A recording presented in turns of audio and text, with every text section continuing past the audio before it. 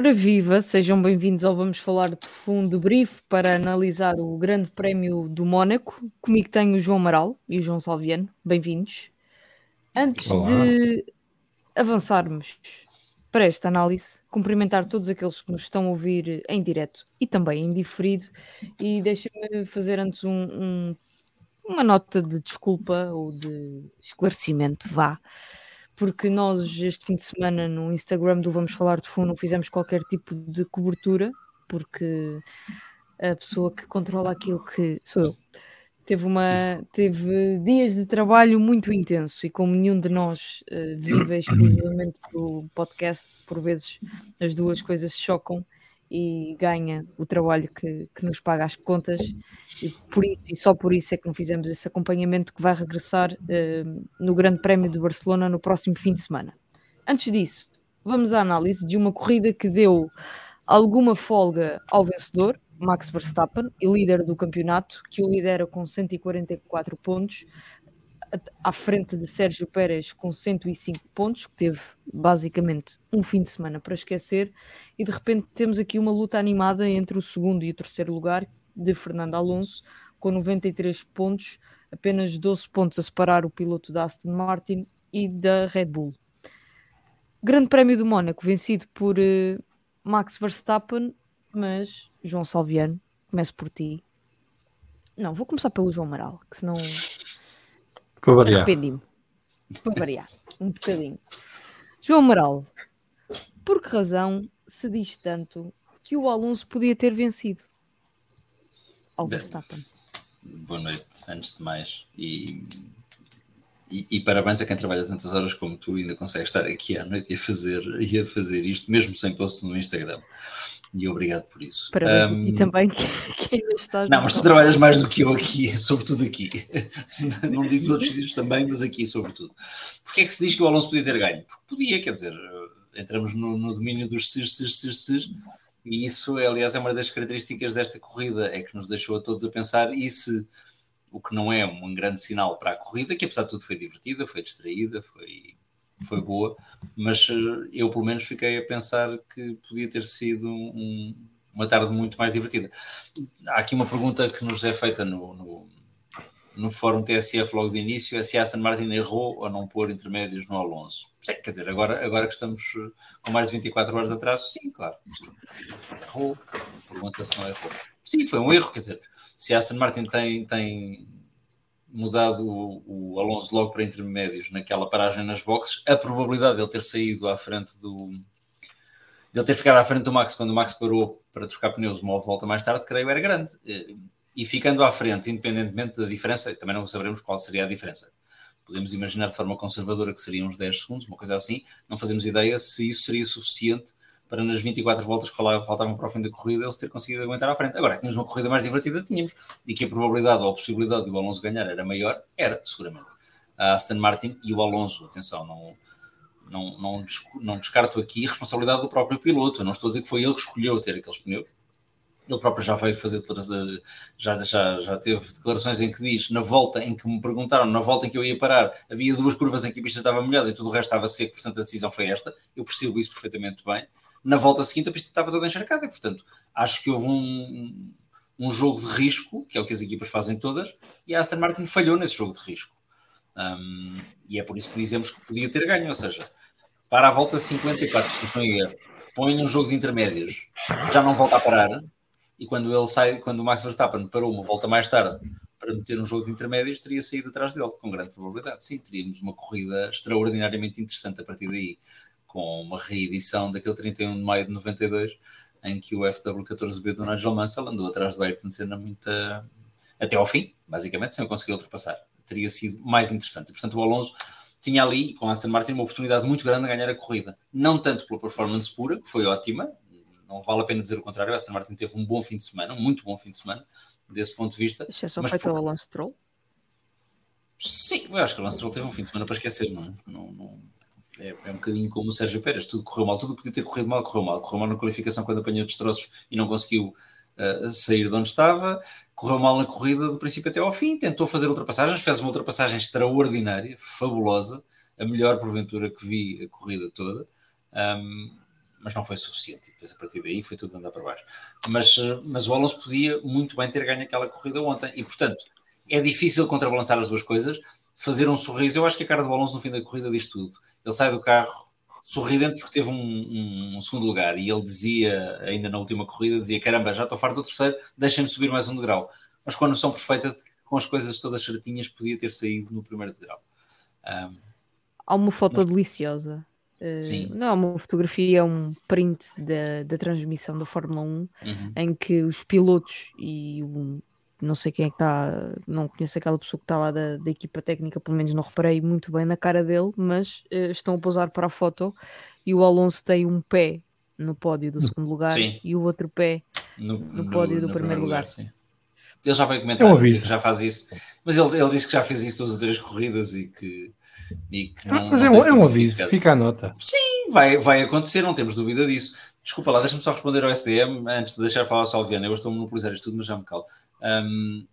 Não errou nada, a AM forçou a mão da RB. Sim, eu acho que a Aston Martin forçou a mão da Red Bull, claro que sim, sabia que tinha folga suficiente para o Ocon, para poder parar 2 vezes como parou e não perder o segundo lugar. Agora, uma coisa é dizer que com a informação que tinham tomaram a decisão que deviam ter tomado.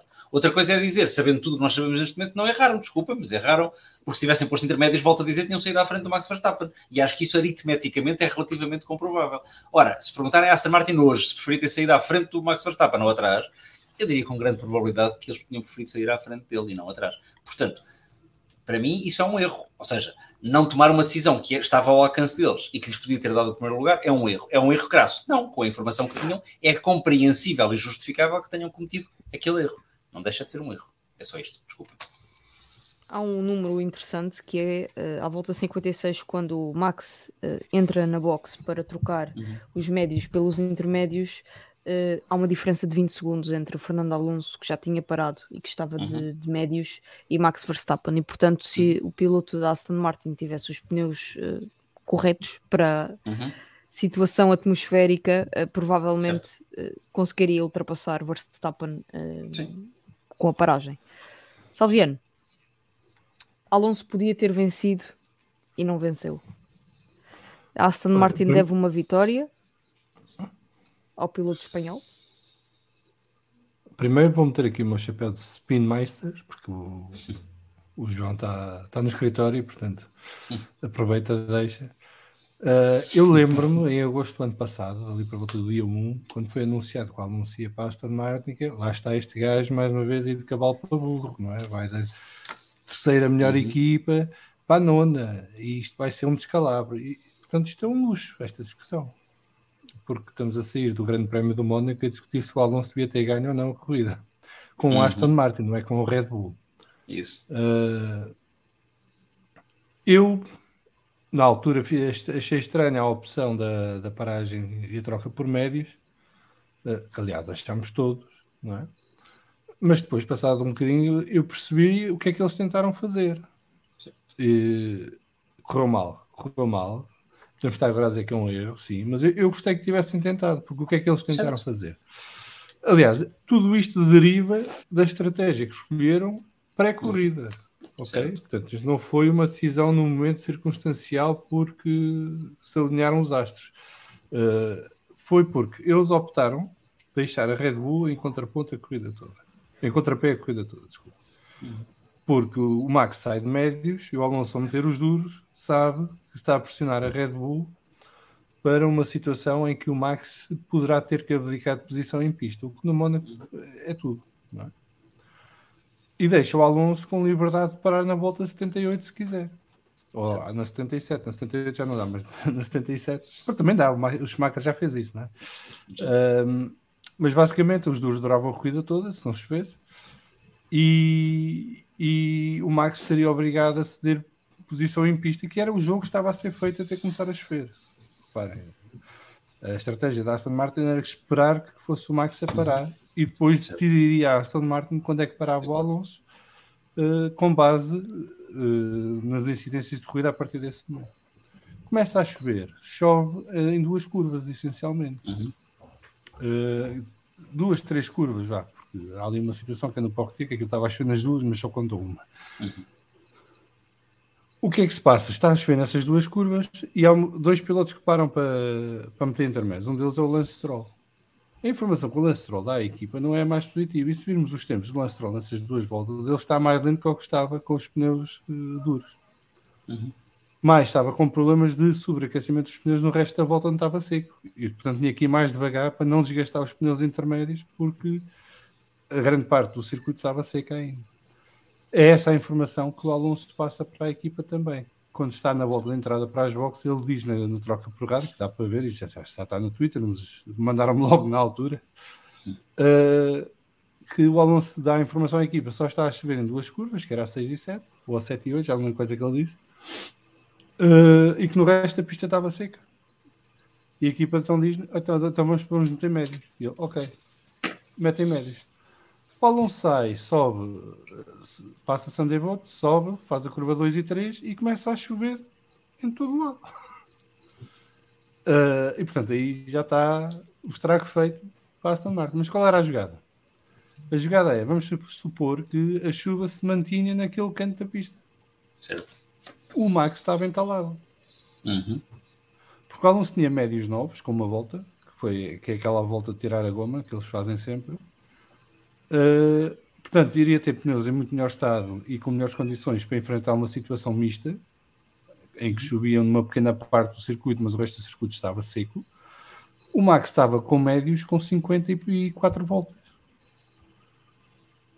Ou seja, gastos, a correr riscos desnecessários, e eles forçaram a Red Bull numa situação que era, ou metiam macios que não iriam funcionar, ou metiam duros que funcionariam, mas seriam muito mais lentos que os médios e muito mais arriscados na parte molhada do circuito. Certo. Começa a chover, como se viu, em todo o lado. O Alonso mesmo nessa volta chega a ganhar 4 ou 5 segundos ao Max, que estava a patinar em todas as curvas com os pneus gastos. E depois tem que parar para trocar outra vez pneus para intermédios, porque não era sustentável continuar a arriscar.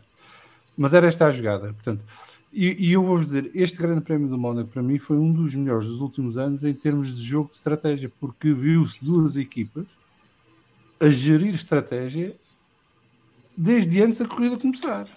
Certo. E as duas a marcarem-se uma à outra. Sim. E sempre a Aston Martin a pressionar a Red Bull.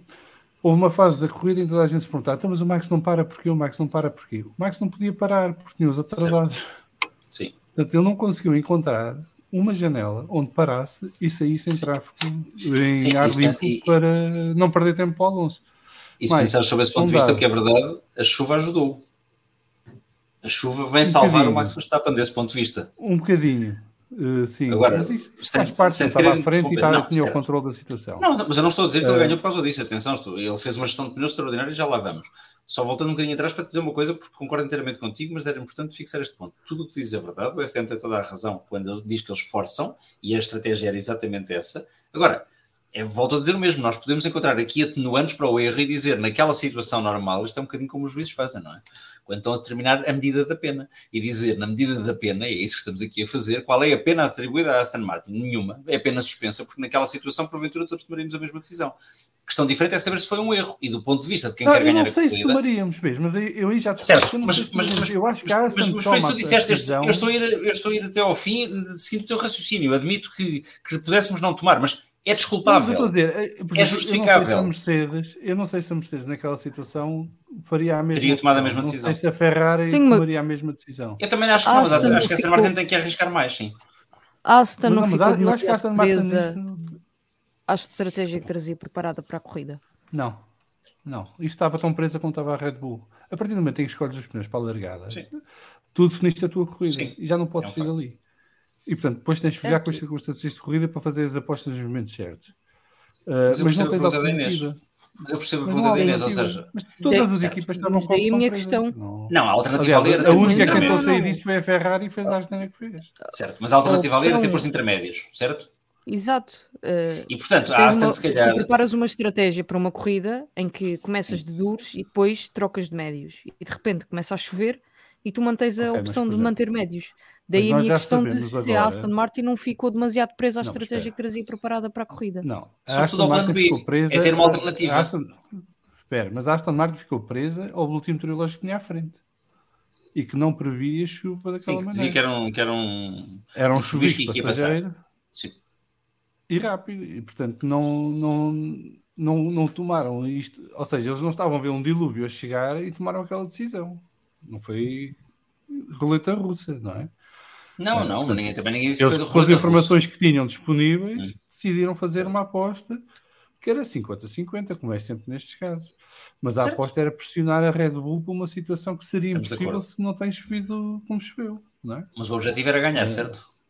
Mas E foi com esse portanto, objetivo que como eles aquela o fizeram. decisão não lhes permitiu ganhar, sendo desculpável, volto à medida da pena, não deixa de ser um erro desse ponto de vista. É só isso. Eu não estava com isto a criticar a Aston Martin. É perfeitamente Está bem, normal. mas eu não estou a Eles dizer que tenham feito estavas a aquilo. criticar, não estavas. Estou-te a dar Não, até a certo, minha mas era opinião, só, a minha era só visão para da explicar coisa. aqui esta parte de ser um erro ou não um erro. É um erro, não é um erro, quer dizer, não é como a Ferrari que comete erro após erro e alguns deles ninguém consegue compreender, nem os próprios pilotos. Este era desculpável, é aceitável, é compreensível, é justificável. Eles tinham margem, eles tinham uma margem para parar outra vez, Claro. porque o Ocon também ia parou. Como aconteceu. Portanto, eles tinham uma almofada boa para arriscar. E arriscar. Sim.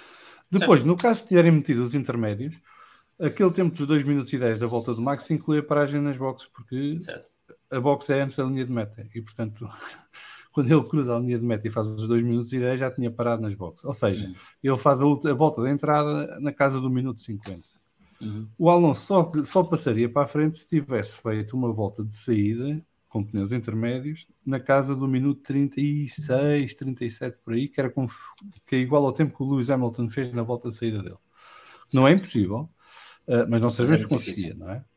Não sabemos que conseguia, até porque tudo dependia de quando é que passava a Mirabo, porque o grande problema foi a Mirabo, porque foi aí que tivemos as várias saídas de vários pilotos, porque aquilo de repente foi um dilúvio ali e os carros não conseguiam travar, ainda por cima é descer. Portanto, fica a incógnita. Mas o que é certo é que passasse para a frente o Max, ou não passasse, íamos ter corrido até ao fim, porque o Max estaria pressionado pelo Alonso em chuva. E no Mónaco, em chuva, se está pressionado, não é exatamente a coisa mais bonita do mundo, não é Interlagos, ok? Ali há rails. Qualquer pequena falha ardeu. Não é? Sim, mas também podia ter acabado mal para o Alonso, não é? Podia, claro que podia, mas o Alonso nisto é o alfa male do lado do City, não é o Max. O Max ainda tem que comer uns pratos de massa para lá chegar. Isto é a parte em que a Inês expulsa do debrief. Não, isso é só moderador. O Max ia adorar, porque ia aprender nessas voltas coisas que nem sabia que podia aprender. E isso é que é bonito, não é? Isso é que faz parte. E eu acho que eles estão mortinhos por ter um duelo em pista aos dois. Não foi desta. Este foi duelo à distância, não é? Andaram-se a controlar a corrida toda. Agora, o que eu acho que esta corrida faz, e peço desculpa aos adeptos de todos os outros pilotos, mas o que esta corrida demonstra nesta altura é que há 2 pilotos no pico de forma, que são Max Verstappen e Fernando Alonso. Não há mais nenhum. Está aqui um comentário do SDM que diz isso mesmo. O Max e o Alonso deram calendários a todos os outros. Sim. Não, e estava na cara, quer dizer, eles controlavam o ritmo de corrida, faziam o que queriam, andavam como queriam. Aliás, a última volta, ou a penúltima volta do Alonso, o Alonso mete quase 2 segundos a toda a gente. Sim. E não precisava, e estava nas calmas. Portanto, aqueles dois estavam com o ritmo no bolso que eram disparados. Só que no Mónaco não interessa andar a arriscar, é gerir. Arriscar no Mónaco qualquer coisa corra mal, ou algum destroço que apanha na pista, ou qualquer coisa, acabou a corrida. Portanto, eu saio daqui desta corrida convencido que neste momento temos 2 pilotos nos 2 melhores carros que estão em picos de forma fabulosos e que se a Aston Martin conseguem cortar um bocadinho a distância para a Red Bull, podemos vir a ter corridas espetaculares deste ano entre eles. Sim. Muito bem. Não sei se respondi à tua pergunta, mas eu acho que a Aston Martin não deve nada a ninguém e o Alonso deve nada à Aston Martin. Só para ficar claro, isto não funciona assim. Isto não é um caso como aquele do Ricciardo daqui a uns anos da Red Bull, não é? Que tinha a corrida mais do controlada e com margem e estragaram tudo por se esquecerem dos pneus. Portanto, é um bocadinho diferente. Deixem-me cumprimentar o Nuno Costa, o SDM, que já foi referido neste podcast, o Tom Lopes, o Miguel Maia, o Carlos Laranjeiro Silva, o José Vieira. O João Carlos Costa está aqui a mandar uma boca. E o João Carlos Costa não pode mandar muitas bocas, senão damos os parabéns em direto, com antecipação. Já lá vamos. Então, André Martins Marcelino, Marcelo Magano, ao Luís Rodrigues. O STM pergunta se o Checo não ia ser campeão. Talvez para o ano, este ano. está Por complicado. acaso, eu acho que estamos a ser todos muito injustos para o Checo. Desculpa, já que não vamos falar dele porque ele ficou nos últimos lugares. O ano passado toda a gente andou com dúvidas de que ele tinha batido de propósito. Ele provou este ano que não bateu de propósito. Ele bateu sem querer, como fez este ano. Ele tem grande tendência a bater na qualificação. Ele Enganou-se na enganou-se, curva João este Amaral. ano. Ele pensou que estava no Q3 Epá, e afinal era só essa Q1. do Checo foi muito esquisita. Alguém enganou o rapaz. Eu não sei até que ponto é que o gajo não estava a mexer no volante e se distraiu. Gostava de ver ao on-board, porque no caso não vi. Não, isso Aquilo eu é acho que esquisito. ele estava a mexer no volante e bateu, isso é um facto. Não mexeu no volante, estou a brincar, eu percebi, estou a brincar contigo, eu percebi o que tu disseste, sim. Se tivesse Era uma mexido no piada volante, como deve ser, estúpida. tinha feito a curva. Ele mexeu no volante, só que não mexeu exatamente na altura certa, digo eu. Epá, não, aquilo é muito esquisito. O gajo falha a travagem completamente e depois nem trava a fundo, nem há um esboço de tentar Mas por controlar acaso a situação. eu senti-me empatizado pelo Checo, porque eu faço aquilo muitas vezes no PlayStation. Acontece Sim, muitas vezes eu levantar na mais para a PlayStation, curva. Talvez haja eu uma no pequena PlayStation no Mónaco diferença não faço 2 curvas seguidas entre sem ti. bater. Portanto, Entre ti e Sérgio Pérez. Há uma João pequena Amaral. diferença entre mim e o Sérgio Pérez. Pequeníssima. além de Sim, seres Nem português se e ele nota mexicano, nada. não é? Sim, eu Exato. quando estou em casa não digo guys, I crashed. Sou capaz Eu de dizer uma continuo a explicação preferir- qualquer e faço começar outra vez. Pronto. Eu continuo a preferir a minha versão. Ele enganou-se e achava que estava no Q3 e afinal estava só no Q1. É capaz. Luís Rodrigues. Acho que a Aston Martin não esperava que a chuva fosse tão intensa, foi por isso que meteram slicks, já respondemos essa pergunta, barra comentário, que não é pergunta, é comentário. STM, Max e Alonso, comentário referido há pouco por João Amaral, deram calendários aos outros todos. O Luís Rodrigues, o 33 virá na próxima corrida.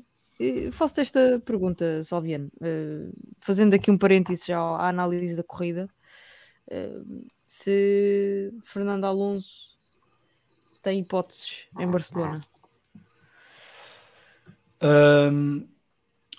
É um circuito que eu acho que a Red Bull continuará a ser favorita. Não sei se é aqui que a Red Bull vai trazer o seu update ou não, finalmente. Fiquei sem perceber. Mas eu acho que é um circuito que poderá favorecer a Aston Martin. Também tem os seus updates. Eles só montaram parte dos updates aqui e o resto dos updates virá em Barcelona. Mas acho que é um circuito que poderá favorecer a Aston Martin. Favoreceria mais se fosse o circuito com o chicane, mas a chicane, graças a Deus, foi à vida. Mas eu acho que vai ser um circuito que poderá definitivamente abrir um fosso entre a Red Bull e a Aston Martin em relação à Ferrari e à Mercedes. Se a Aston Martin tem hipótese ou não, acho que depende muito das circunstâncias de corrida. Se for o tipo 2016 é certinho, não é? Porque os Red Bull enfaixam-se na curva 4 e está resolvido. Mas acho que estou curioso para ver, porque eu acho que poderá ser aqui um momento em que definitivamente estas duas equipas se destacam das outras e vão embora. Eu não tenho grande fezada no upgrade no W14B para ser já rápido. Acho que é um carro base que agora vão ter que desenvolver e vai demorar o seu tempo. E a Ferrari, eu acho que a Ferrari está em news neste momento. Aquilo, se funcionar, funciona. Se não funciona, não funciona. Acho que eles não percebem porque é que funciona quando funciona, porque é que não funciona quando não funciona. Sabem que os pneus não funcionam porque não sei o quê e depois não conseguem resolver isso e já andamos nisto há mais de um ano. E portanto não estou com muita esperança para a Ferrari também.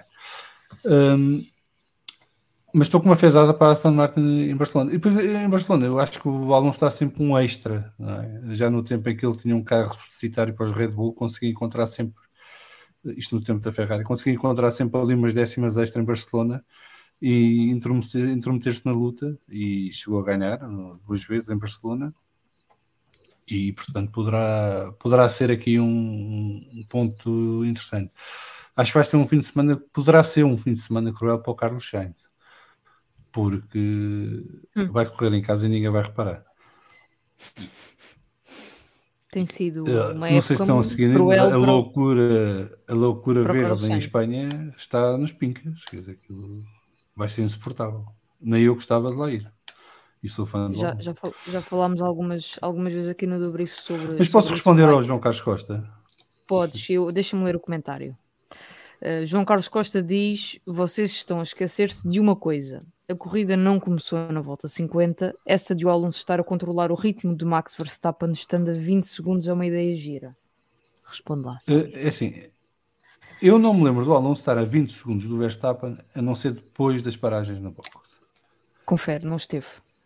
nas primeiras 54 voltas, o Alonso esteve sempre na janela de pit stop do Max.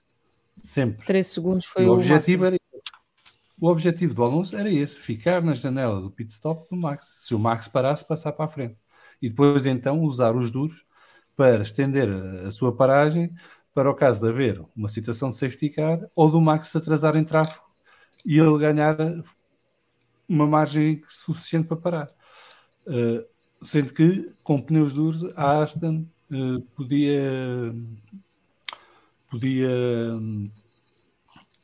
parar na última volta. Sim, na volta 49 estava a 19,2 segundos. Isto era uma margem do caraças para o Max. Aquilo era certinho. Aquilo durava 19 segundos a paragem nas boxes. Não era? Entre entrar, parar e sair. 19.2, acho que a Red Bull ia arriscar nesse momento. E não arriscou, obviamente. Portanto, eu acho que foi essa a jogada da Aston Martin, era manter o Alonso naquele primeiro stint dentro desses 19 segundos. E isso foi conseguido sem arriscarem muito. Aliás, eu fui ver os tempos por volta. O Alonso era mais lento que o Max, 1, 2, 3 décimas, excetuando aquelas voltas extraordinárias que eles faziam às vezes, um e outro. Mas a tendência é estar ali na casa das 3 décimas para o Max, o que é significativo, porque eles estavam a gerir o ritmo os dois, cada um com o que podia, e a manter-se ali numa distância mais ou menos estável. E depois houve situações esquisitas, por exemplo, a seguir às paragens das boxes, o Alonso em 2 ou 3 voltas tira quase 4 segundos ao Max. Obviamente na transmissão não percebemos se o Max estava em tráfego, se não estava, não dava para ver e portanto era difícil explicar também. E eu não tinha o mapa aberto, porque eu gosto de ter aquele mapazinho com o tracker quando me lembro, no computador, só para ver a posição em pista dos carros. Aquilo tem um bocadinho de delay, mas dá para perceber. E eu ainda fiquei com alguma esperança de que o Red Bull tivesse com problemas a meter temperatura nos intermédios e que o Aston já estivesse na janela ideal e conseguisse encurtar ainda mais aquilo. João Carlos Costa. Espera aí, deixa-me só dar input. Espera aí. A diferença máxima conseguida do Verstappen para o Alonso foi de 13 segundos por volta da volta 54. Antes disso, as diferenças entre os dois andaram na casa, chegaram a estar nos 11 segundos, às voltas entre a volta 20 e a volta 30, mas andaram essencialmente entre os 7 e os 9 segundos, também porque o Max perdeu muito tempo em tráfego. Sim, o Max perdia imenso tempo nas voltas de tráfego. Tudo uma vantagem confortável para o Fernando Alonso, na linha que estavas a dizer. Sim, mas não quero estar aqui a dizer, mas quem está a falar de paragem nas boxes sou eu. E que ele está a falar do controle a que eu me refiro, perdendo um segundo por volta para retardatários, nem assim. João, se ele nunca saiu dos 19 segundos, pronto, foi aos 19.2, estava a cumprir a estratégia dele. Que era, se o Max parar, ele passar para a frente. E a partir daí geria a corrida e ele não era o Max. É tão simples quanto isto, não percebo a dificuldade também. Este era o controle. Ele não iria atacar o Max à toa para destruir os pneus e não ganhar nada porque não conseguiria passar mesmo que tivesse ritmo para isso. Eu não sei que número, eu estou a ver no live timing, eu não sei que números é que o João tem, mas o Max à volta 49 não está a 19 segundos do Alonso, está a 9, 8, 7, 9, 9, 1. Eu também não me lembro, eu só me lembro depois deles pararem. Eu estou a ver, está que aqui. A diferença passou para cima dos 20 segundos. Porque o Alonso para a segunda vez, não é? E aí perde tempo para o Max. E portanto eu acho que foi isto. Não tenho muito mais a dizer sobre a minha interpretação da corrida de Alonso e Max. Tiveram os dois muito bem, o Ocon lindamente, grande Ocon. Se fizesse mais vezes isto em vez de andar preocupado com os colegas de equipa, se calhar estava melhor na vida do que o que está. Eu tenho uma outra pergunta sobre a situação Ocon e aproveito para... O João está a corrigir, está a dizer que meteu um a mais. Acontece. Eu tiro várias notas, percebo perfeitamente, João. Eu não tiro notas nenhumas, eu vou de memória e depois às vezes engano, é normal. Mas pronto, isto há pessoas que precisam tirar notas. Eu sou uma pessoa que gosta de notas. O João Carlos Costa também é. E eu prezo muito isso. Deixa de estar. Eu descobri na escola que se tirando notas perdia metade do que era dito e portanto preferia ouvir a escrever. Pronto. É que todos nós somos diferentes. Graças João a Deus. Moral, Sim. Esteban Ocon, o Sr. Rossi tem que vir dizer mais vezes que vai revolucionar a Alpine, para a Alpine fazer alguma coisa de jeito. Eu sabia que ia sobrar para mim essa pergunta com resposta difícil, porque passei o dia a pensar nisso. O que é que eles descobriram, entretanto? Isto é meticuloso, não é? O chefe aparece e diz: epá, vocês são uma Nada. cambada de Mas eles atrasados não mentais. descobriram nada. E de Vamos lá ver uma repente coisa. fazem um fim de semana que a coisa corre bem. Tá bem, mas é Tá bem, Mónaco. eu sei. É um Certo, circuito diferente, completamente à parte certo. do resto do campeonato. Tudo isso é verdade. Agora, também constava que eles acertaram este fim de semana, caramba, a coisa andou bem. Durante os treinos, na qualificação, sobretudo, espantaram houve ali uma fração de Bela segundo volta do Ocon. em que o Ocon faz um voltaço e ainda ficamos de queixo caído, apesar de sabermos que quer o Max, quer o Alonso tinham um ritmo no bolso para uma Não, a volta minha mais reação, eu estava rápida a para comentar duas voltas. convosco, foi: ei, a pista está mais rápida. Certo, é Não é? verdade. Porque a pista de repente ganhou. Mas isso também é o teu preconceito anti-Ocon, do qual eu partilho, que quando ele faz um voltaço é porque a pista está inclinada. Estamos de acordo, sim. O Leclerc também fez igual, logo a seguir. Certo. Eles fazem um bom fim de semana, essa é a parte a que eu ia chegar. Se eles descobriram porque é que fizeram um bom fim de semana, melhor para eles, porque de facto, como a Inês dizia bem, é preciso que o patrão apareça a dizer mal deles. Se não descobriram, pior um pouco, porque quer dizer que no próximo fim de semana podem voltar a estar onde estavam antes e o patrão vai voltar a irritar-se com eles. Agora, que de facto há uma correlação interessante entre as declarações que o Sr. Rossi fez antes de Miami e a prestação que eles têm neste grande prémio, mais a mais naquilo que acaba por ser o grande prémio de França, já que não há grande prémio de França, não é? É um grande prémio francófono, num pequeno principado que está ali enclausurado no losango. Isso correu-lhes bem, e mais a mais não é uma prestação, quer dizer, é Mónaco, é um circuito completamente diferente dos outros, mas não é uma prestação única, não é o Esteban Ocon só que faz um bom fim de semana. O Gasly fez, do ponto de vista do ritmo, um bom fim de semana. Portanto, os carros andaram lá em cima de forma consistente. E isso para eles é bom, e para o campeonato também. Se não descobriram porque é que isso aconteceu, pior um pouco para eles. Era mais interessante para o campeonato que eles viessem chatear a Mercedes e a Ferrari.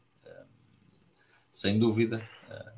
E portanto eu como espectador gostaria de ver isso. Não tenho absoluta certeza que tenha sido assim, concordo com o João. É um circuito muito, muito, muito particular. Para além disso, o Ocon andou a controlar pneus desde o início. Desculpa. Mas atenção, eu não quero diminuir a Alpine. Eu acho que a Alpine está a me irritar, porque eu acho que tem um carro bom. Certo, mas eu acho que isto, aliás, confirma alguns dos lampejos que já tínhamos visto ao longo do campeonato. Eles de vez em quando conseguem acertar numa volta. Eles na Austrália estavam com um ritmo relativamente bom, depois aconteceu aquela desgraça da partida lançada a poucas voltas do fim.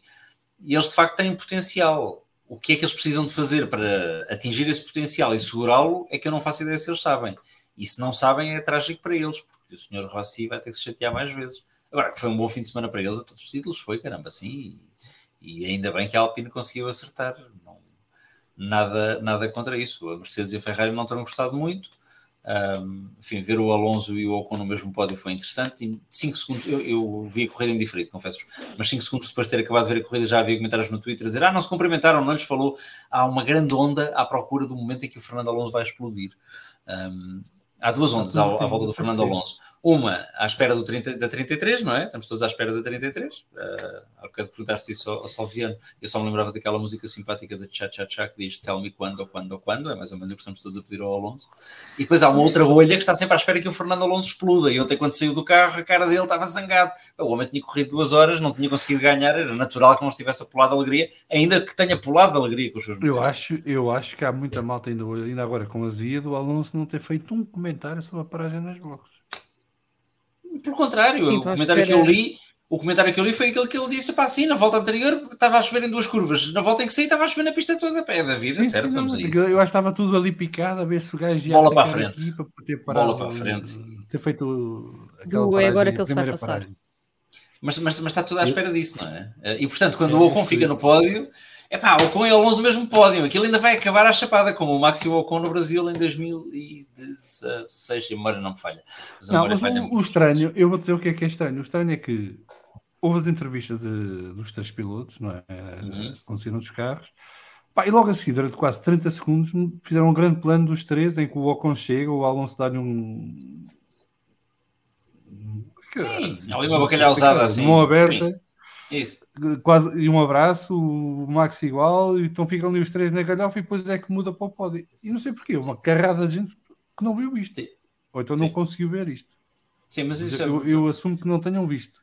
Mas esta é a parte da Fórmula 1 século XXI, porque já o ano passado, quando o Max saiu do carro e cumprimentou o Checo, veio também uma multidão de gente dizer que o Max estava tão tramado com a vitória do Checo, embora que não cumprimentou. Não é verdade, ele falou e cumprimentou.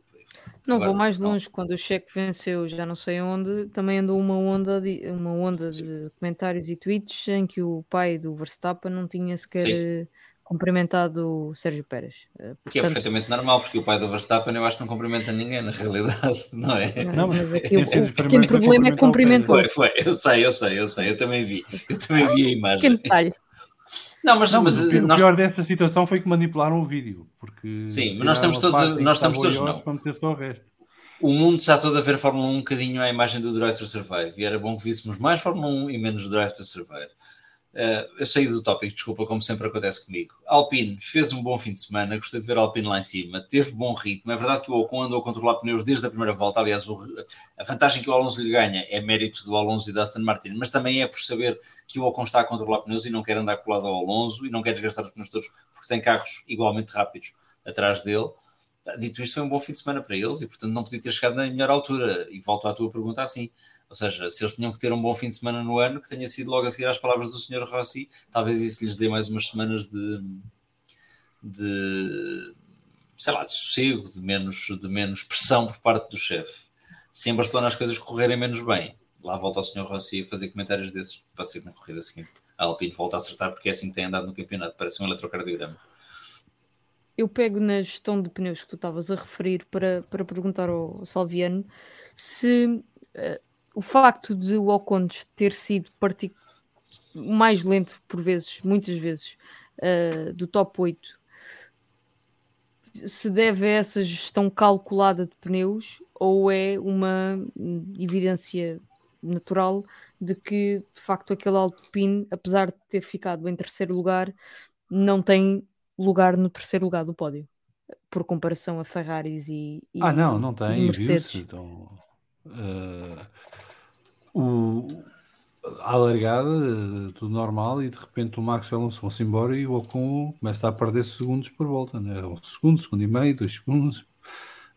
E depois percebemos todos rapidamente que Ferrari e Mercedes estavam tapadas pelo Ocon e portanto, também perderam esses segundos correspondentes. E acho que o momento em que dá para perceber isto muito facilmente é quando o Hamilton para primeiro e ver o tempo que ganha o Ocon, né? Nessas voltas em que esteve em pista com pneus frescos em relação ao Ocon, que ainda estava com os pneus com pneu largado.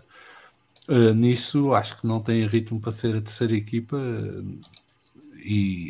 mas lá está, isto é Mónaco e é um circuito muito particular e ninguém trabalhou o ritmo de corrida, vamos ser sinceros, não é? Andou tudo a preparar, foi a qualificação, a corrida depois logo se vê, ninguém passa, só em situações muito extremas. Eu acho que eles ainda estão longe de Ferrari e Mercedes, já estão um bocadinho mais perto, muito também pela circunstância de que Ferrari e Mercedes adiaram os seus updates, e não tenho sido com particular atenção ao Alpine, mas acho que a Alpine tem trabalhado no carro e tem desenvolvido. Eu acho que o carro é bom, poderá entrar neste lote Aston Martin, Ferrari, Red Bull, Mercedes, não na parte da frente, mas na parte de trás, e em alguns circuitos podem estar na luta. Mas isto é um ano muito tramado para uma equipa como a Alpine, porque repara, a Alpine até pode fazer um trabalho do caraças, se chegar ao fim do ano com um carro que está ali à porta dos 4 da frente e continuar a ser a quinta equipa. Não dá para ser terceira como foi no ano passado. E é muito complicado de explicar isto para fora, não é? Porque, sobretudo nos dias em que correm, que a malta olha para os números, para as tabelas não é? Por exemplo, olha, isto é tão simples quanto se fizeres uma sondagem a perguntar quem achou que a corrida de ontem foi boa e quem achou que a corrida de ontem foi má, se calhar vamos nos dividir, porque depende do que é que olhas, não é? Se olhares para o lado da estratégia, adoraste a corrida de ontem. Se olhares para o lado da competição pura e dura com ultrapassagens, não sei o quê, se calhar achaste a corrida uma seca. E aqui é igual, quer dizer, a Alpine está a fazer o seu trabalho, está a desenvolver o carro, tem um carro bom que tem potencial, só que não se vai notar porque está tapada por 4 equipas que são um bocadinho melhores. E Sobretudo isto que na são mais Fórmula 1. consistentes, não é? Não são só melhores, Sim, são mas mais consistentes. Mesmo a Ferrari. Sim, mas aí a Alpine também tem outro problema que é a Ferrari corre mal, fica no top 10, não é?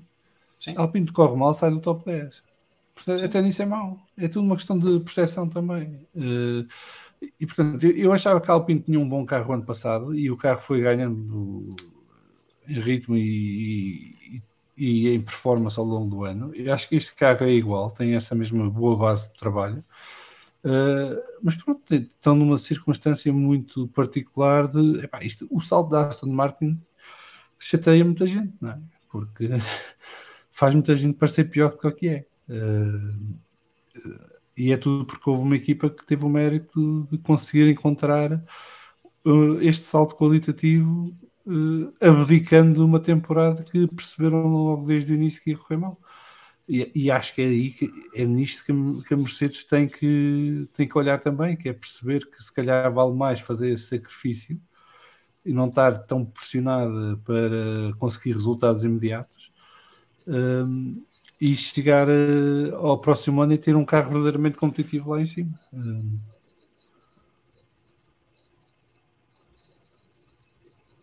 Alô?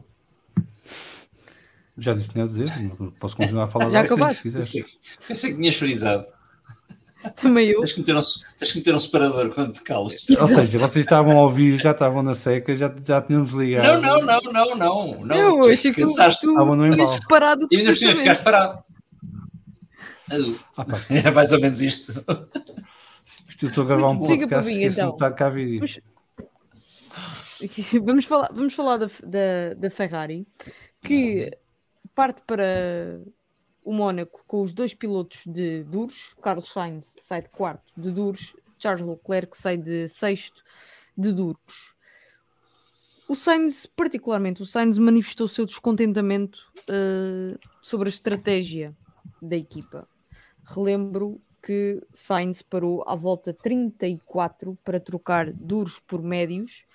Leclerc parou à volta 44 para fazer o mesmo. João Amaral, o que é que lhes passou pela cabeça? Deixa-me começar pela parte. Gosto desse tipo de perguntas sempre, até porque isso nos deixa no reino da imaginação, que é onde eu vivo melhor do que na realidade. Deixa-me começar pela parte mais divertida que eu li hoje, que é sobre precisamente, e isto vai tudo parar à tática da Ferrari, e é aquilo que eles fizeram com o Sainz em particular, que são aqueles bluffs consecutivos para ver se enganam alguém. Box, saem todos. Stay out. Box, stay out. Como alguém escreveu no Twitter com muita graça, a Ferrari, mesmo quando não faz nada, faz mal. É espetacular. Adorei. É a melhor síntese que eu li sobre a atividade da Ferrari no fim de semana. Mesmo quando não param nas boxes, não param mal. Quer dizer, está horrível. Não sei.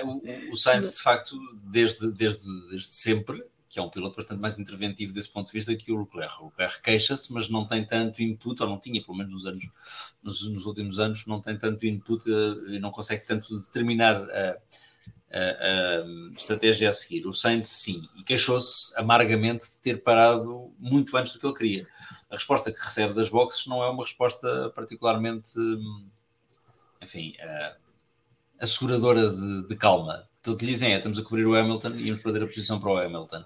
E ele diz, se bem Não me quer saber recordo, do Hamilton. eu não quero saber do Hamilton, isso faz-nos parecer fracos, eu quero é apanhar o Ocon.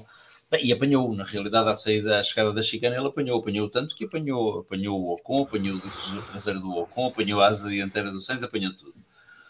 Portanto, por partes, a estratégia da Ferrari é algo desastrosa, sim, continua a não ser um ponto forte da equipa. E falávamos há bocadinho com a mesma certeza com que dizia, acho que a Aston Martin cometeu um erro, ou seja, agora, à luz daquilo que se vai a verificar na volta em que saíram das boxes, que o Alonso saiu das boxes, cometeu um erro. Acho que a Ferrari cometeu uma pancada de erros. Os pilotos da Ferrari também não estão isentos de erros neste fim de semana, ou seja, não é apenas um caldo em que os pilotos tenham feito tudo o que estava ao alcance deles e a equipa continua a estragar-lhes as opções. O Sainz não faz um fim de semana particularmente feliz, e de facto, enfim, aquele toque no Ocon acaba por Enfim, ele não perde muito tempo, ele consegue aproximar-se outra vez do Ocon, mas é de um piloto que está algo desesperado. O Leclerc faz uma boa volta de qualificação, como sempre, uma boa qualificação, mas comete aquele erro um bocadinho infantil de ficar à frente do Norris de forma grosseira e com isso hipoteca qualquer hipótese que tivesse para domingo. Portanto, isto não culpa mais a Ferrari, não desculpa mais os pilotos, não culpa mais os pilotos nem a Ferrari. Eles são um barco um bocadinho à deriva. Não vejo, o Salviano estava a dizer, bem, a Aston Martin no ano passado percebeu que não ia dar em nada, hipotecou o ano e prepararam 2023. E dizem em 2023 que ainda é um ano de preparação para 2024. Eu acredito que sim. Não sei se é por eles serem uma equipa de verde que acham sempre que o ano seguinte é que vai ser. Desculpa, Salviano, era só uma piada. Está no ritmo certo, é assim mesmo. Certo. Dito isto, a Ferrari, não sei se é para o ano, se é daqui a 2 anos, se é daqui a 3 anos, mas neste momento é um barco à deriva e isto não é uma piada com a chuva que caiu no Mónaco, mas não parece haver ponta para onde se lhe pegue. Mais a mais, porque o Mónaco, sendo um circuito em que o desgaste dos pneus também se faz sentir, era um circuito em que tradicionalmente a Ferrari teria menos problemas, digo eu, do que nos circuitos. Quer dizer, a tração à saída das curvas lentas era um ponto forte do carro e, portanto, as fichas todas no sítio certo davam-lhes ali. Nós falamos sempre da hipótese da Aston Martin ser uma grande hipótese para a Aston Martin, mas também era uma grande hipótese para a Ferrari. Não descuremos essa hipótese. A Ferrari tinha possibilidade de, num dia certo, conseguir ganhar a corrida. Esteve muito longe. Tem feito uma boa quali, por exemplo. Isso. Acabou longíssimo dessa expectativa. Eu parti para o fim de semana, confesso-vos, acabei por não traduzir isso no predictor, mas pensei nisso, achar que a Ferrari podia fazer uma surpresa este fim de semana, porventura a par da Aston Martin. E mais uma vez desiludindo completamente, quer dizer, pilotos, equipa, estratégia, tudo está de candeias avessas naquela equipa. E portanto, enfim, se querem contratar o Lewis Hamilton a um piloto desse calibre, não foi um grande cartão de visita, digo eu. Ou, pelo contrário, pode ser a ideia de um piloto salvífico que venha salvar aquilo tudo e revolucionar. Neste momento, não parece que haja grande solução para aquilo que ele está a passar. Salviano, tu percebeste o sentido que fazem parar um piloto tão cedo? E eu sei que é sempre fácil analisar depois, mas acho que todos nós ficamos assim meio burros quando vimos aquilo. Parar um piloto tão cedo quando se está numa estratégia de prolongar o stint. Agora não sei se estás frisado ou não. Estás só a pensar, estás a refletir. O teu silêncio sobre a Ferrari diz muita coisa. Eu este fim de semana desisti da Ferrari. Ok? Para este ano, não é para sempre, para este ano. E desisti porque eu acho que já ninguém sabe o que é que anda ali a fazer. Quer dizer, o piloto está no carro a dizer o que quer, como quer, e a equipa ignora e força e depois mete-o na box quando não é para meter. Epá, o F1 está a dizer que a Ferrari ainda está a mandar mensagens para o Carlitos: box to overtake or stay out. Que parecia um bug, não é? Sim. Cada vez que o Sainz passava na zona das piscinas saía esta mensagem. Essa do bug é muito boa. Faz-me lembrar o que acontece com a Siri no meu carro de vez em quando recebo uma mensagem, muitas vezes vossa, a Siri continua a reproduzir a mensagem como se não houvesse amanhã. Foi isso que aconteceu. Não é? Aquilo ficou ali um bugzito e sempre que o gajo passava nas piscinas, box to overtake cocô, quando chegava ali à entrada das boxes, stay out. Eu não sei, eu acho que eles ficaram um bocadinho à deriva. Aquele castigo do Leclerc que foi merecido estragou-lhes muitas contas, não é? Porque aquilo era um terceiro lugar certinho que foi à vida. Depois, na largada, o Sainz não tem qualquer hipótese de sequer esboçar um ataque. E foi o mais rápido a partir, o Sainz. Atenção, é para percebermos o que é a largada no Mónaco. O Sainz foi o mais rápido a partir e nem conseguiu meter a asa da frente paralela ao pneu traseiro do Ocon. E depois viram-se naquela situação que é desesperante, que é tens um carro lento à tua frente, não consegues passar e vês o gap depois da frente a abrir, e tu sabes que tens ritmo no bolso e não o podes pôr em pista porque tens o gajo plantado à tua frente, não sai dali. E eu acho que eles ficaram um bocadinho à nora. O Sainz, eu acho que o Sainz estava a dar a estratégia correta pelo rádio. Eles decidiram cobrir o Hamilton, que é verdade, o Hamilton vinha com um bom ritmo, Mas se era para cobrir o Hamilton, não era 3 voltas depois do Hamilton parar, era logo quando o Hamilton parou, na volta seguinte entravam. E aí poderiam ainda tentar fazer um undercut ao Ocon.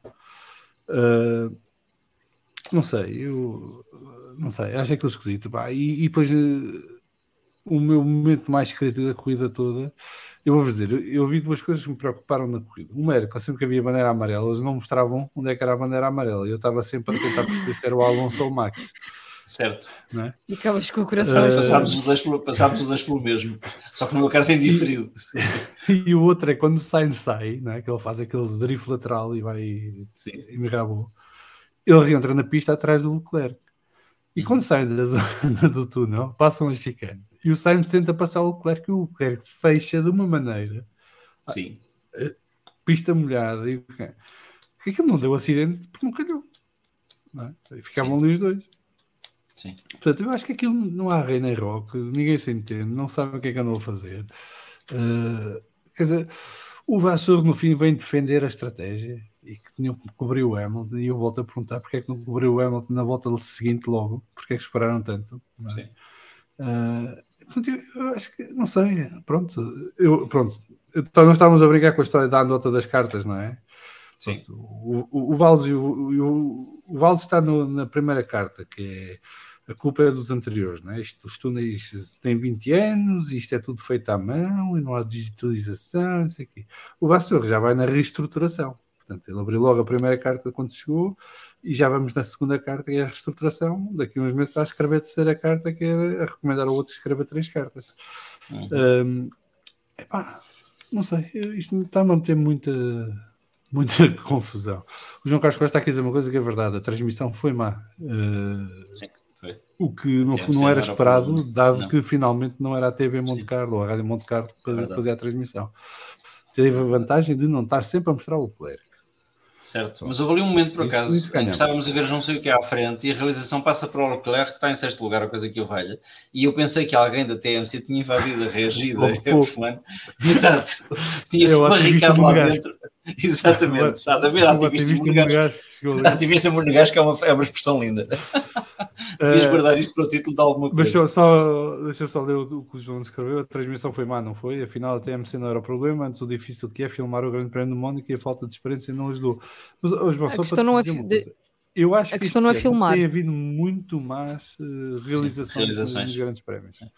Não sei se vocês na cabine notam, mas nós que estamos em casa muitas vezes estamos ali um bocado revoltados porque em vez de mostrar o que está a acontecer de importante, estão-nos a mostrar carros sozinhos e não mostram as ultrapassagens em direto. E ontem foi notório, já não sei quem é que estava a seguir quem, décimas de segundo e tentar ultrapassar no fim da corrida. Eles fazem um plano da subida a seguir a Santevote com esses 2 carros colados, mas a câmara fixa-se nos 2 carros que vêm atrás destes, deixa passar os outros 2 e ficamos a ver carros parados por 1,5 segundo quando tínhamos à frente 2 carros a lutar por posição, e sendo certo que não se vão ultrapassar até ao gancho, mais coisa, menos coisa, quer dizer, eu prefiro 2 carros colados a picarem-se um ao outro do que 2 carros parados por 1,5 segundo, sempre, e portanto houve ali falhas de concentração. Deixa-me só tentar fazer uma piada que eu acho que já fizemos aqui neste podcast, mas resulta sempre bem, porque está toda a gente a falar do undercut que a Ferrari queria fazer e do overcut e disto e daquilo. Eu acho que aquilo na Ferrari se vai resolver antes do fim do ano, não é com undercut nem com overcut, é mesmo com uppercut. Não sei quem é que vai dar em quem, mas há de alguém dar uma pera em alguém, porque aquilo não está a caminhar para num bom caminho. Não, e o Sainz está, a maneira como reagiu no rádio ontem é de quem está para saltar a tampa de vez. Não deve andar nada muito saudável lá dentro. Eu não sei, vamos ver. Eles estão a perder pessoas e há pessoas que vão sair, o Mackey vai sair e portanto outras vão chegar. Agora em julho vão entrar lá os ex-Red Bull. E o Vasseur, pronto, tem que reorganizar a casa à sua maneira, isso eu percebo, porque é difícil pegar numa equipa que já lá está, que era leal ao anterior líder, que saiu numa circunstância um bocadinho estranha, portanto, ou não fosse a Ferrari, e portanto ele quererá rodear-se de pessoas em quem ele confia e quem ele acredita, e não só nas pessoas que já lá estão, vai ser um misto disso, e portanto isso causa ali alguns anticorpos. Mas eu acho que, por exemplo, uma das coisas que ele fez no início da temporada, quando disse que não ia mexer, foi mudar a parte da estratégia. E a verdade é que 6 grandes prémios depois, a Ferrari, em termos de estratégia, não está assim tão melhor que o ano passado. E isso é preocupante. E estar a um ponto em que os dois pilotos pegam-se no rádio com os engenheiros, não sei. Isto, vamos ver. Cenas dos próximos capítulos. Vem em Barcelona, que eu acho que vai ser um circuito interessante para eles, que eles têm um carro rápido e, portanto, poderão beneficiar deste novo traçado de Barcelona. Mas não os vejo neste momento sequer com capacidade de dar luta à Aston Martin. E depois tem outra coisa, é que a Mercedes, ao contrário da Ferrari, enquanto equipa, se olharmos para a metodologia de trabalho deles, para a maneira como eles se preparam e como se executam durante as corridas, a Mercedes não dá a bebias, não é? É muito raro.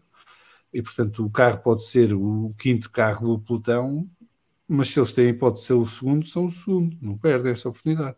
Ferrari não. Aliás, esta corrida desperdiça. demonstra isso mesmo. E fazendo já aqui a ponte para a Mercedes, acabam com os dois carros à frente de Ferrari, única e exclusivamente porque não perdem a oportunidade quando ela aparece e não vacilam, não falham. E não é tanto mérito, ok, que estamos num circuito muito particular em que é muito difícil ultrapassar, embora tenhamos tido algumas ultrapassagens em pista e muitas delas diria que a maioria sem DRS, mas aqui a posição em que os Mercedes terminam é de mérito da Ferrari e não tanto mérito da Mercedes. Sim. True. Essa é aquilo que eu acredito.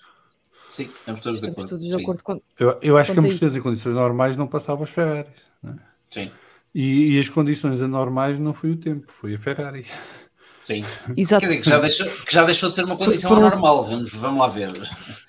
Já é uma condição normal. Aqui não foi ter chovido, foi a Ferrari a ser Não, foi certo, sim. A Mercedes, concordo contigo, só para dizer para salientar este ponto, a Mercedes continua a ser uma equipa extraordinariamente profissional.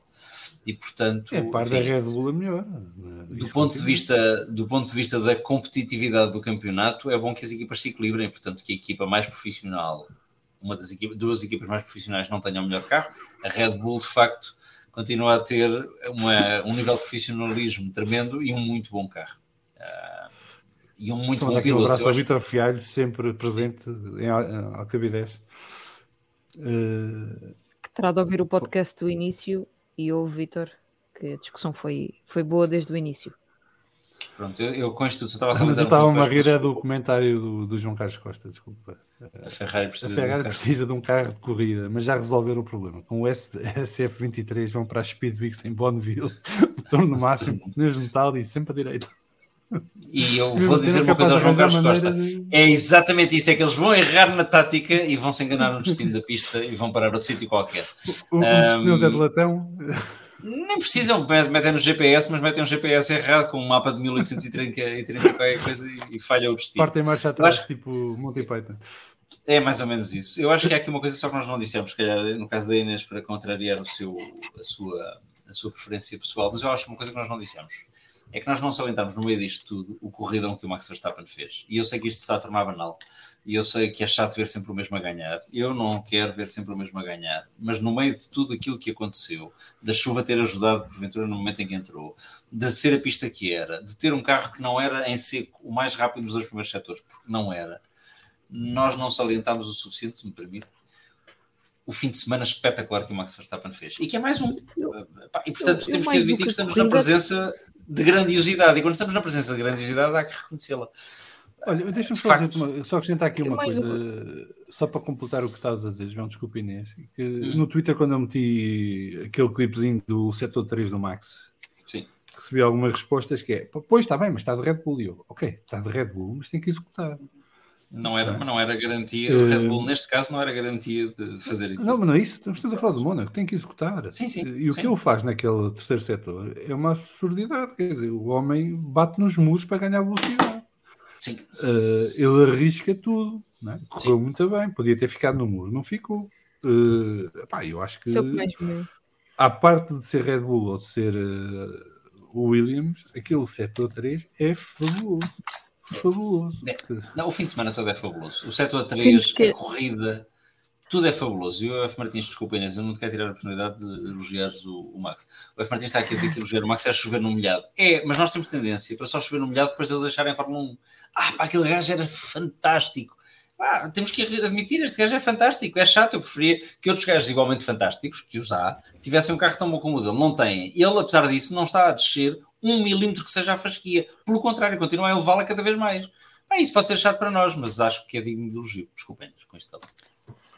Eu quero só dizer que o terceiro setor, em particular do Verstappen, embora as pistas sejam diferentes, sendo o Mónaco mais estreito, para mim é a versão concretizada e espetacular da versão que não tivemos na Arábia Saudita 2021, em que o Max faz uma volta de qualificação absolutamente inacreditável, que não acaba bem, porque ele bate no muro. Aqui ele bateu no muro, mas acabou bem.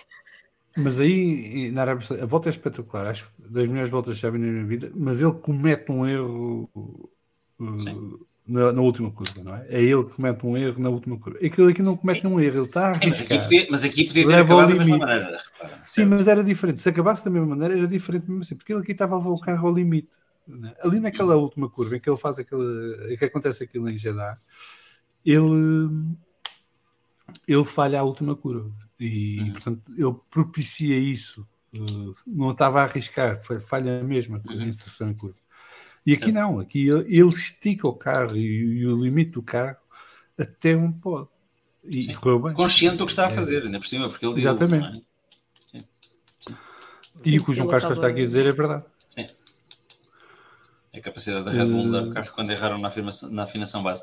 Era o que tu dizias, quer dizer, são duas equipas extraordinariamente competentes, a Red Bull e a Mercedes. Sendo que uma está a passar por um deserto de concepção técnica do qual não vai sair tão cedo, e a outra está a passar por um oásis de concepção técnica do qual se calhar nunca saiu, na realidade, tirando a parte daqueles primeiros anos de motores híbridos em que a coisa não era tanta aerodinâmica, quando depender da aerodinâmica e daquela varinha mágica que o Adrian Newey e a equipa dele continuam a ter, fazem, como diria o Harry Potter, um Wingardium Leviosa e aquilo sai perfeito, não há nada a fazer. É uma chatice, mas enfim, não deixemos de elogiar quem merece ser elogiado. Deixa-me só, desculpa, fazer aqui um pequeno comentário, porque eu não costumo comentar o Fórum TSF, mas o Rogério Silvestre está aqui a fazer uma análise política, e a análise política merece um comentário, como sabem. E a análise política é sobre a minha gravata, enfim, eu não sendo membro do governo e não merecendo essa análise, não é a mesma gravata. A de sexta-feira era azul escura, a de hoje é verde escura, pronto. Também ainda bem que eu estava para ir ver ao YouTube se era a mesma gravata. Não é a mesma, não é. Eu não cometeria esse erro, caramba. Desleixado na preparação, sim, não leio nada sobre as corridas, mas esteticamente preparo-me, vá. Pelo menos isso. Eu levo a mesma gravata todos os dias nas conferências que é Globo, portanto. Só tens uma. Não vou ir para isso. Não, por acaso não mais, mas só levo aborrece-me gravatas e comentários sobre continuando. a indumentária. Desculpa. Teria alguma coisa, teria várias coisas para dizer, mas vou-me abster e antes de fecharmos, eu gostava de olhar para a corrida deixa só dizer uma coisa rapidamente, porque eu ainda não vou fechar. Não, desculpa, porque eu não sei para onde é que vais.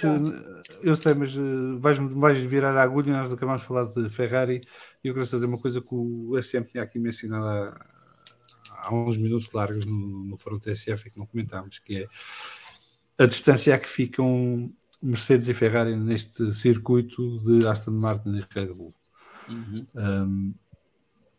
E eu acho que, à parte o Ocon ter travado ou deixar travar, eu acho que ficou aqui um bocadinho esquisito ou estranho, ou pelo menos uma sensação de que Red Bull e Aston Martin estão bastante à frente da Ferrari e a Mercedes. Ou seja, não estamos a falar de segundos, estamos a falar de décimos de segundo, mas que há aqui um gap um bocadinho grande entre estas equipas. E Red Bull obviamente está à frente, a Aston Martin é a segunda equipa, mas depois Ferrari e Mercedes aqui falharam em termos de ritmo e de capacidade, mesmo na qualificação a volta do Leclerc é fantástica, mas chegou tarde e más horas, não é? Porque a Ferrari não estava na luta pela pole, num circuito em que tinha que estar na luta pela pole, e da altura dava a sensação que nem à segunda linha iria em condições normais, porque se Pérez e Lance Stroll estivessem no Q3, o mais provável é Pérez e Lance Stroll ficarem à frente dos Ferrari. E isto é um bocado preocupante para a luta no resto do pelotão. E temos que ver agora em Barcelona como é que vai correr, mas como já disse, o meu feeling é que em Barcelona isto se agrave, não melhor. E o João Carlos Costa está aqui a dizer que concorda connosco, e por isso desde a passada segunda-feira vinha a dizer que Mónaco ia ser importante para ver-se na estratégia. A Aston Martin já lá está, não está ainda, mas vai lá chegar. Eu diria que está, mas que precisa de ganhar calo. Tem que entrar no ritmo em que as outras já estiveram ou estão, e certamente que na próxima vez as coisas vão sair melhor do que o que saíram agora. Eles têm pessoas muito capazes na estratégia. O ano passado, por exemplo, muitas corridas foi a estratégia que lhes valeu entrar nos pontos, quando não tinham carro para isso.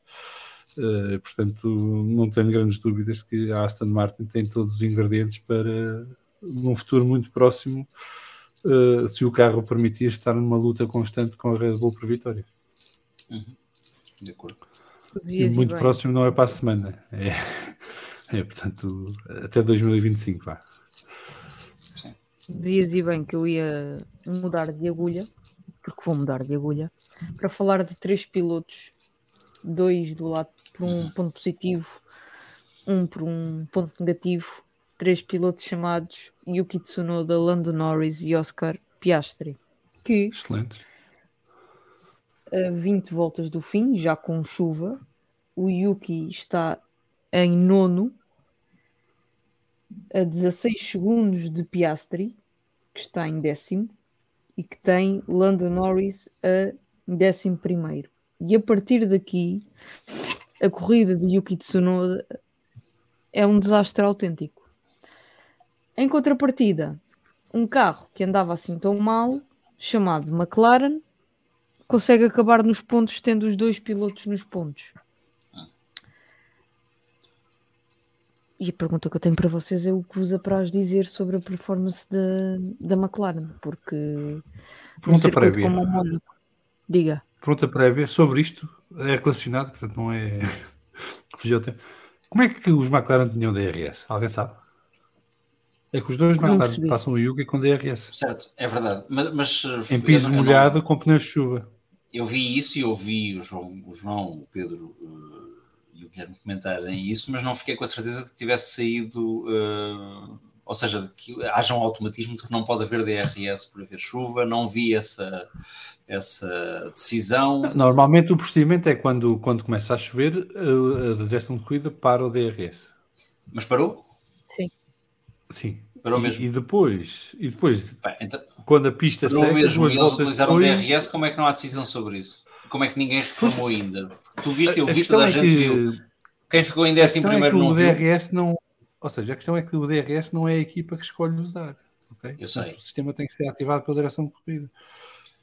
Mas olha, não há nenhuma intervenção do piloto, ou seja, o piloto... A McLaren não foi a única a ter o DRS ativo. Mas houve instrução da direção de corrida para usar, que podiam usar DRS com pneus de chuva? Eu confesso que não sei. Estou apenas a conferir o live timing.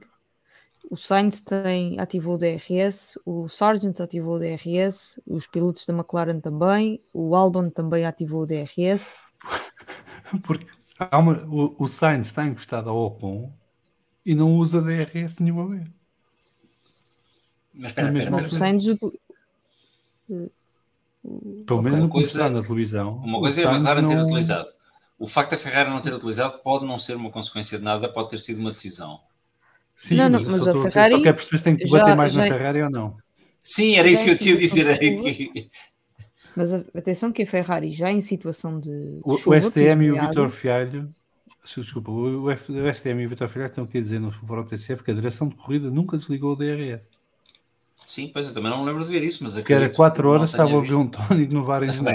Então se é isto, ainda é pior. Esta gente tem aqui toda presa, quer dizer, podem ter arriscado ali um caudilho dos grandes. Olha, não, isso confesso que foi uma coisa que me passou ao lado na altura em que vi o Grande Prémio. Eu sei que aquilo estava um diferente. caos quando começou a chover, mas daí a esquecerem-se de desligar o DRS vai uma distância. Não é? Mas se esqueceram e a McLaren utilizou, mais do que bater seja em quem for, mesmo na direção de corrida, dar os parabéns à McLaren que aproveitou as regras do jogo e aproveitou os melhores que os outros. Calma, mas está-se aqui a criar Não um estou a equívoco. questionar a McLaren. A McLaren não foi a única equipa que utilizou. Há várias. Não, e nunca equipas fez que nada de utilizaram. errado, porque aquilo só liga se deixarem, não é porque eles querem. Sim. Mas tu tinhas feito uma pergunta, entretanto, e eu vou responder rapidamente, porque tenho pouco a dizer e só tem muito mais do que eu. A McLaren fez aquilo que tem feito neste campeonato, que é aproveitar todos os fundos de tacho que pode aproveitar. Não era completamente inesperado que o carro fosse mais rápido aqui do que noutros circuitos, porque o problema da McLaren nunca foi falta de tração, creio. É excesso de arrasto. E excesso de arrasto num circuito com estas características não conta. É diferente. Não conta, dá-lhes igual. Portanto, não era expectável, de facto, que fossem tão prejudicados como, sei lá, em Baku. Dito isto, tem uma dupla de pilotos que é competente. Um é reconhecidamente um talento, a quem falta carro.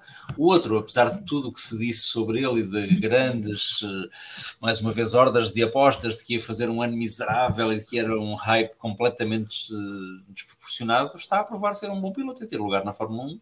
E isso é bom. Portanto, eu acho que a McLaren, mais uma vez, aproveitou onde pôde aproveitar. A McLaren está a aproveitar todas as oportunidades que tem para fazer pontos e tem que as aproveitar, porque o carro continua a ser, parece, miserável. Portanto, fixe.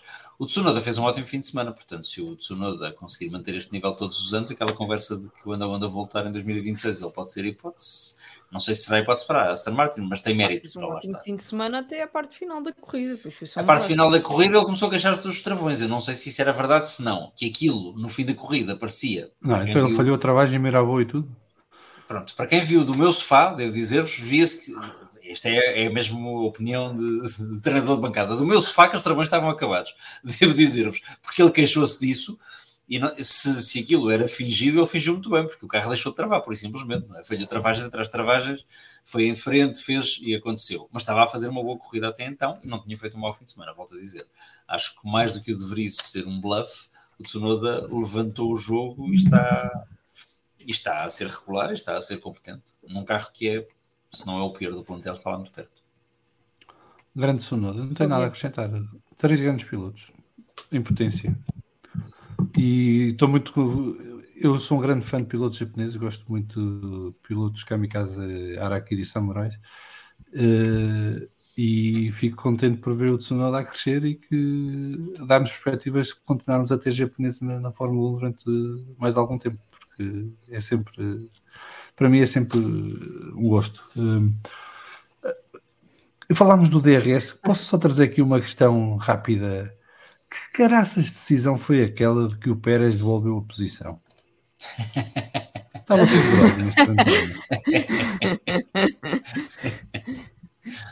Não levantes ondas, ninguém reparou. O homem também ficou no fundo da tabela. Deixa lá por acaso, vamos lá ver. O Salviano já nos tinha feito essa pergunta ontem e eu, por acaso, quando estava a ver aquilo, também pensei: o que é isto? Devolveu a posição? Então, mas o homem comete um erro e isso é devolver a posição. Espera lá. Ele bate no gajo da frente, é sim, assim que perde a posição, devolveu a posição. Também gostei. Não, mas por acaso foi a primeira vez. A bandeira preta e branca para o Sainz por ter batido. Okay? Certo. Sim. Ou é incidente de corrida e siga para bingo, ou penalizam, porque há gajos que tocaram 5 segundos outros grandes prémios. Mas olha que foi o dia exato para ver esse tipo de double standards entre duas disciplinas que são, cada uma à sua maneira, o pináculo do desporto automóvel em cada um dos lados do Atlântico. Eles não tinham Estava a ver que não dizias pináculo. Mas eu tenho que aproveitar as oportunidades, sou como a McLaren e tenho que aproveitar as oportunidades. Na Fórmula 1 há um gajo que leva uma bandeira branca e preta porque não travou-se a tempo e deu um toque no gajo da frente, certo? Nos Estados Unidos há dois gajos que a 360 ou 380 km/h passam a linha das boxes 2 vezes e quase que se esbardalham num muro de frente para que o tipo de trás não consiga ter efeito de aspiração para o carro da frente, andar para o carro da frente. Portanto, enfim, um lado de facto é o faroeste, ou seja, as coisas são o que são, no outro estamos no politicamente mais correto de sempre, em que não se pode fazer nem dizer nada. Atenção, bandeira preta e branca, porque aquele carro passou 2 milímetros ao lado, que era a trajetória ideal. Devemos lá chegar.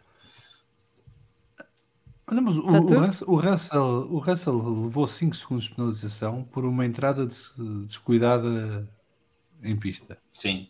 Que é bem dado. Mas basicamente o efeito foi igual ao da travagem falhada do Sainz. Sim. Como é que o Sainz não leva 5 segundos? Eu não percebo isto. Ou então é de incidentes de corrida e não penalizam ninguém. Eu não entendo. Acho que isto é daquelas coisas que Sim, mas eu continuo a achar piada à parte do Pérez devolveu a posição, portanto eu continuo a achar piada. Eu nunca tinha visto nas comunicações das decisões de corrida, da direção de corrida, nunca tinha visto ironia. E foi a primeira vez que vi, portanto achei graça. Eu sou um tipo que aprecia ironia em qualquer forma. Portanto, aquela foi gira. Punham lá Sérgio Pérez, não há mais investigação porque karma. Não é? Exato.